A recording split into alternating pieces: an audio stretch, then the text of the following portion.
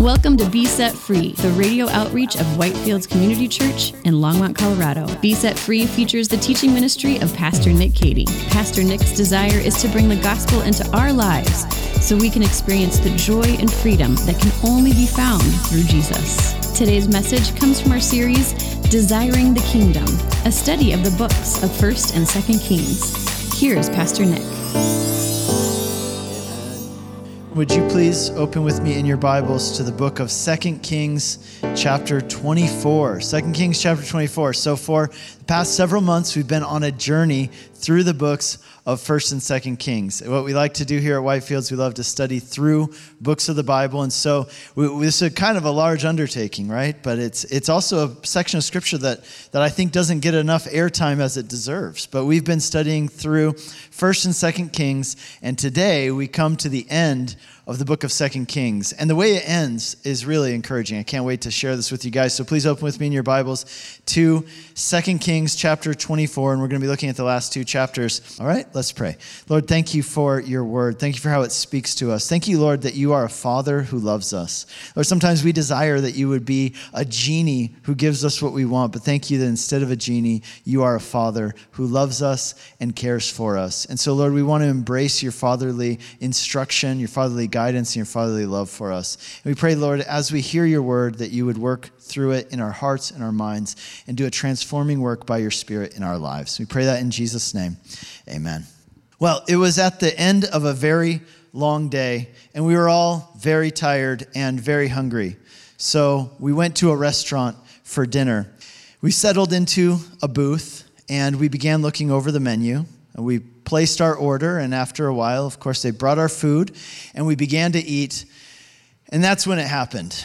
The kids just snapped, right? Like one of them took food off of another one's plate, and that led to a shove, which led to a push, which was even harder than the original shove. And then they started kind of shouting at each other. And in all of the pushing and shoving and shouting, someone's drink got knocked over all over the table. It was a huge mess. It was terrible. The little one started crying. And as a father, I knew what I needed to do. I jumped out of the booth, and I grabbed those kids by the arm, and I dragged them out of that restaurant. I dragged them outside, and I gave them a quick but controlled swat on the seat of learning, if you will, as well as a very stern lecture. And I told them, this behavior is unacceptable. And as a result of them acting so badly in that restaurant, they had lost all of their privileges. Well, the fight stopped. We went back inside the restaurant. We sat down, and I felt good about myself. Like I really did my duty as a father. That is until the police showed up, and the police officers, they pulled me aside and they questioned me, and then they arrested me because apparently you're not allowed to discipline other people's children.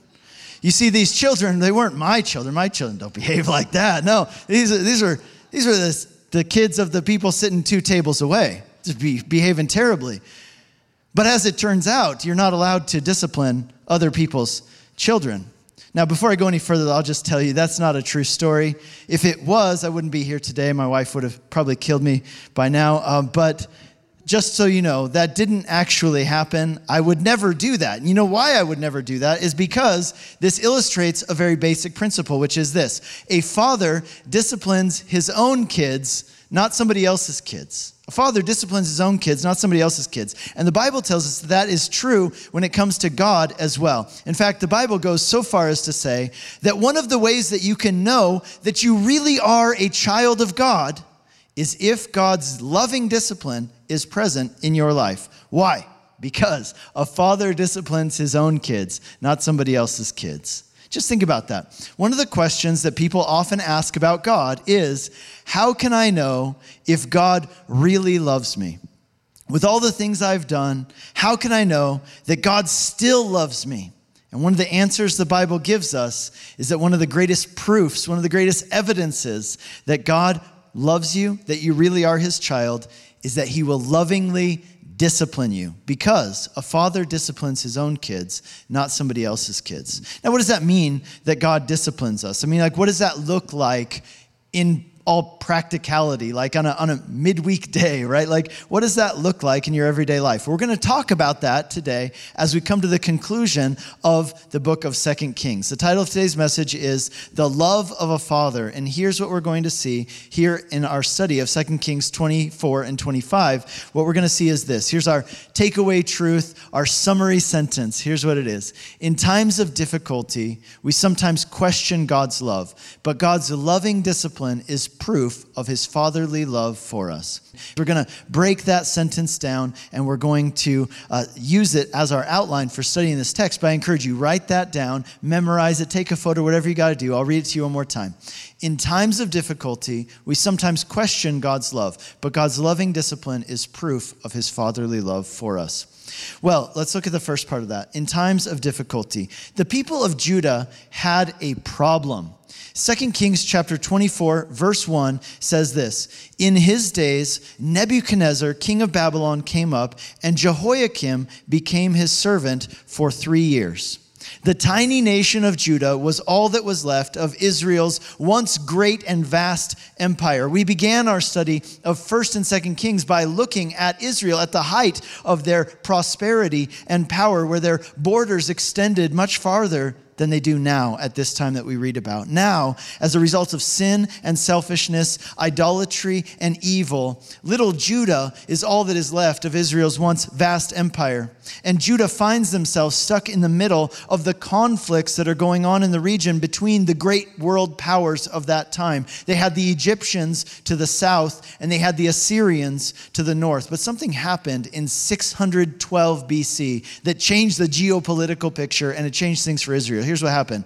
In 612 BC, the Babylonian Empire conquered the Assyrian Empire. Babylon became the new superpower on the block, and they had this king, Nebuchadnezzar. After defeating the Assyrians, though, here's what happened. The Babylonians turned their attention towards Egypt. And the people of Judah found themselves right in the middle of this conflict between these two great powers. Well, in 605 BC, Babylon defeated Egypt. Babylon defeated Egypt. Now that was bad news for Judah because Egypt had been protecting them. So with no more protection from Egypt, verse 1 of chapter 24 tells us that Nebuchadnezzar came to Judah, and rather than destroying Judah, he made Jehoiakim, the king of Judah, his servant. One of the things Nebuchadnezzar did at this time is that he ordered the smartest, most promising young people from Judah to be brought to Babylon to serve him there. And this included a young man who you might have heard of. His name is Daniel. You read about him in the book of Daniel. He was taken to Babylon at this time in this first wave of Nebuchadnezzar coming into Jerusalem. Well, about 3 years of submission, it tells us in verse 1. After 3 years of submission to Babylon, we're told there in verse 1 that Jehoiakim, king of Judah, turned and rebelled against Nebuchadnezzar. Sounds like a pretty good move. He's fighting for Judean independence against this evil empire of Babylon who wants to control their country. Of course, this is the right thing to do, don't you think? Except it wasn't the right thing to do at all. Here's why. Look at what it says in verse 2. And the Lord sent against him bands of the Chaldeans and bands of Syrians and bands of Moabites and bands of Ammonites. These are all people groups who lived within the Babylonian Empire. And he sent them against Judah to destroy it according to the word of the Lord that he spoke by his servants, the prophets. Did you catch that? Who sent the bands of Chaldeans and other people to fight against Judah? The Lord sent them. And why did the Lord send them? To destroy Judah. That's kind of weird, right? And notice, it was according to the word of the Lord that he spoke by the prophets. You see, at this time, the prophet on the scene was somebody you've probably also heard of. His name was Jeremiah. And if you read the book of Jeremiah, here's what you'll find. God was telling the people at this time in Judah that because of their wicked practices, because of their evil practices, he was going to judge them as a nation by having the Babylonians come in and conquer them and rule over them. And Jeremiah, his message to the people was this: listen, God is doing this. God is sending the Babylonians to conquer us, to rule over us. It is going to be hard. It is going to be difficult. We are going to be persecuted. Our faith will be put to the test. But this is God's will for us. He is allowing this to happen in order to wake us up, to purify us as a people through the fires of trial and hardship. So he says, don't resist this judgment of God. Rather, submit yourself to it and learn from it and turn to the Lord in your heart fully in the midst of it. But listen, Jehoiakim did not listen to the words of the prophet Jeremiah.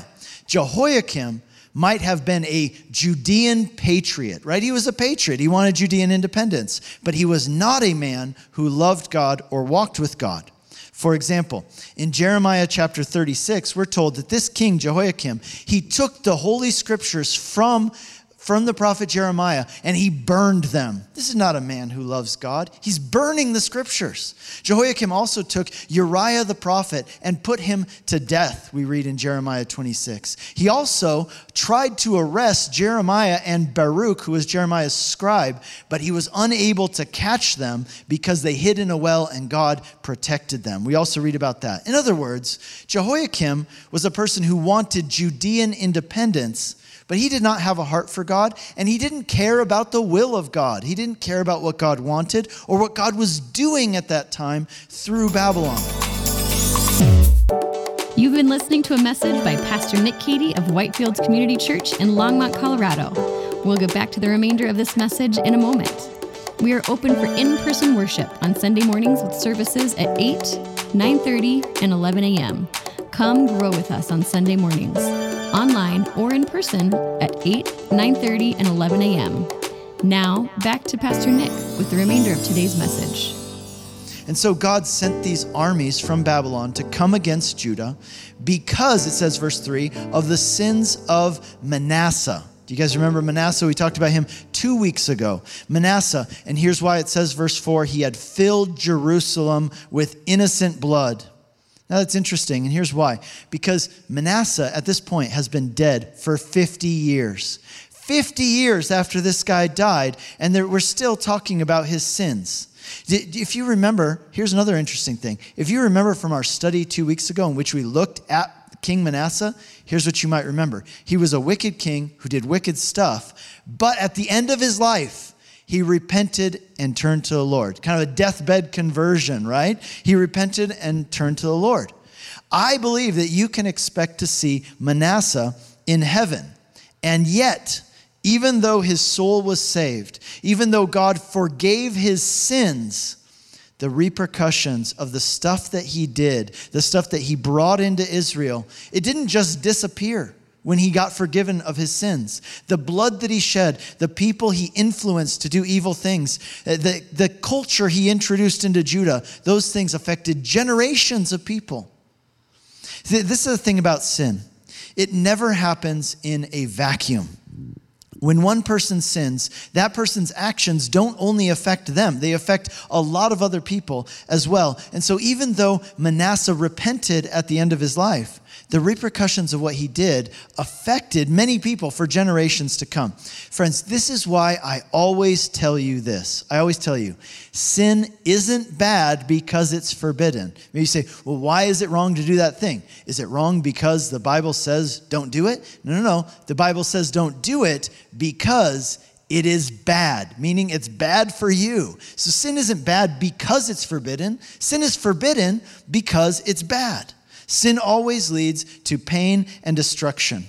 It not always right away, but eventually, yes. And the reason God instructs us saying, don't do this or do this, right? The reason God gives instructions telling us what to do and what not to do, it isn't because he's some kind of cosmic killjoy who just has nothing better to do, but just sit up there in heaven and make sure that nobody down there is having any fun, right? No, it's because he is a loving father who wants what is best for you. Sometimes when people are tempted to do things that they themselves know are wrong, you know what they do? They tell themselves, maybe you've done this, right? You tell yourself, well, God will forgive me anyway, right? So I can do it. I mean, I know it's not good, but God will forgive me, right? Because I know the secret formula. All you have to do is you can basically do whatever you want, okay? All you have to do is do whatever you want and then come back like a day later, maybe even a few hours later, and say, fold your hands and say, God, please forgive me. Remember what Jesus did? Yeah, God. So because of what Jesus did, please forgive me for my sins. And boom, you've got the loophole, right? Now you can get away with anything and not go to hell because God has to forgive you because of what Jesus did, and you know the magic words. So you figured it out, haven't you? And I've seen people do this, like for real. I've seen people lie. I've seen people cheat. I've seen people cheat on their spouse and even leave their spouse, and they've used this exact logic. But do you know what happens? Maybe God will forgive your sins, but those actions you do, and these actions that I've seen people do with that excuse, they cause so much destruction, not only in their own life, not only in their own soul, not only in their own mind and heart, but they cause so much destruction that affects not only them, it affects everybody around them, and it lasts for generations, just like we're seeing here with Manasseh. The fact is, your actions matter. Manasseh's been dead for 50 years, and his actions are still affecting so many people that God says, I have to intervene. I can't just let this continue on. I have to do something about this. What God is going to do is he's going to allow Babylon to conquer Judah and destroy Jerusalem. Now, for the Jewish people, this is something they thought God would never do, never allow this to happen. This is unthinkable. Surely God wouldn't let the bad guys win, would he? And yet this is exactly what God was going to do. Why? Because God was much more interested, much more concerned with the hearts of the people than he was with the people's country and their buildings. Listen, countries and buildings come and go. They can be rebuilt, but a person's soul is eternal. Remember what Jesus said. What does it benefit a person if they gain the whole world and yet lose their own soul? God was allowing Judah to be destroyed and defeated in order to save the souls of the people. But here's what happened. The defeat of Judah and the fall of Jerusalem, it didn't happen in one event. This is what you need to know. It didn't happen in one event. It actually, the deportation of the people to Babylon into exile, it didn't happen in one event. It happened over the course of 3 events over the course of 20 years. 3 events over the course of 20 years. So this first attack we read about here against Jerusalem by Nebuchadnezzar, it's actually written about, did you know this? In the Babylonian Chronicles, which are a series of written records, which are actually stored at the British Museum in London. You can go and see them, if you can read Babylonian, that is. But you can go and see them. And here's what the Babylonian Chronicles say about this battle when Nebuchadnezzar attacked Jerusalem in the time of Jehoiakim. They say that during the battle, a messenger came from Babylon and told Nebuchadnezzar that his father died. So Nebuchadnezzar called off the battle and brought all of his troops back to Babylon for a time of mourning. In other words, the people of Judah were right on the very brink, on the edge of destruction, and God called it back. God gave them another chance to repent and turn back to the Lord and prevent this terrible thing from happening to them. So what do you think they did? Well, let's find out. In verse 8, it says that Jehoiakim died, and the next king was a man named Jehoiakim. Very similar name, but different person. Jehoiakim. Now, he's found in verse 9, and it says there in verse 9 that Jehoiakim continued in the same evil ways. Nothing changed. Nothing was learned. There was no repentance. And so in verse 10, we read that Nebuchadnezzar came back to Jerusalem and besieged the city once again. It says in verse 12 that Jehoiakim offered himself up, gave himself up. He surrendered to Nebuchadnezzar, and Nebuchadnezzar took him as a prisoner to Babylon. Now, I want you to just make a little mental note of that right there. Jehoiakim was taken as a prisoner of Babylon. That's going to be important later on. Now, this second attack on Jerusalem that we just read about, this took place in 597 BC. And at this time, Nebuchadnezzar, he took all of the treasures from the temple and he deported all of the wealthy people to Babylon, leaving only the poor behind in Jerusalem. Now, this is the time when the prophet Ezekiel was taken into exile in Babylon. And it was there in Babylon, sitting on the banks of the river, that God spoke to Ezekiel and he began his ministry as a prophet. Well, After this, although Jerusalem has now been severely weakened and basically ransacked, most of the people have been deported to Babylon. Nebuchadnezzar, he still allowed one more king to rule over what was left of Judah as long as that king would basically be a puppet for him and do whatever he wanted. That king's name was Zedekiah. We read about him in verses 18 and 19 there. In the book of Ezekiel, you can actually read about the kinds of things that happened in Judah during the reign of King Zedekiah. It was bad. They brought idols into the temple, and it was a mess. God had given the people of Judah one more chance to repent of their ways, to turn back to the Lord, but they didn't do it. And so, we read in verse 20, God brought the Babylonians back to Jerusalem a third time, right? He keeps giving them chances. He says, finally, this is it. This is the final battle. He's done. The Babylonians, it says in chapter 25, besieged Jerusalem for 2 years. That led to a famine, right? No food could get into the walls of the city because it's surrounded by the Babylonians. And so it says in verse 4, King Zedekiah and some of his soldiers, they tried to escape in the middle of the night through a hole in the wall. But eventually, verse 5 of chapter 25, the Babylonians caught them. They killed King Zedekiah's sons right in front of his eyes, and then they gouged out his eyes, and they took him as a prisoner to Babylon as well. In verses 8 and 9 of chapter 25, we read about the final destruction of Jerusalem, which took place in 586 BC. They destroyed the temple. They burned the king's palace. All that was left of Jerusalem was a smoldering heap of rubble. It says in verse 11 that they captured the remaining people in Jerusalem and they deported all of them back to Babylon too into exile, except verse 12, the very poorest of the poor people. They left them in Jerusalem to work the fields, so the fields wouldn't go back to the wild. And they're working the fields for the Babylonians. We're told in verse 22, Nebuchadnezzar appointed a man named Gedaliah to be governor over these extremely poor people who were left there in Judah. And Gedaliah, he encouraged the people, we read there, to live peaceably under the Babylonian rule, to accept the Babylonian rule. But the Judean independence movement, they didn't like that. And so this man named Ishmael, we read in verse 25, he came and he assassinated Gedaliah, the governor of Jerusalem. In other words, there's no leader left now in Jerusalem. There's a handful of very poor people, and it tells us that those very poor people, without any leader, they feared, and so they fled down to Egypt. And you know what that means? That means there's no more Jews left in Judah at this time. None. Zero, right? There's nobody left, not in Jerusalem, not in Judea at all. They all go. There's no more Jewish presence in Judah. Okay, that brings us to the second part of our sentence. In times of difficulty, we sometimes question God's love for us. In times of difficulty, we sometimes question God's love for us. The people of Judah had been sure that God would never allow something like this to happen to them because after all, they were God's chosen people. He had told them that he loved them, and if God loved them, then surely he wouldn't let something like this ever happen to them, would he? As you can imagine, when this happened, the people of Judah must have been wondering, so does God still love us? You've been listening to Be Set Free, the radio outreach of Whitefields Community Church in Longmont, Colorado. We have 3 in-person services on Sunday mornings at 8, 9:30, and 11 a.m.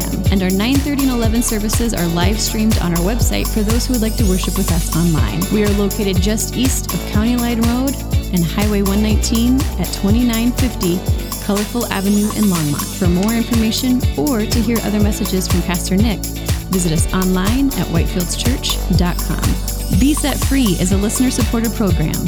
If you have been blessed by this message and would like to support this ministry, you can send a donation via check to 2950 Colorful Avenue, Longmont, Colorado, 80504, or donate online at besetfreeradio.com.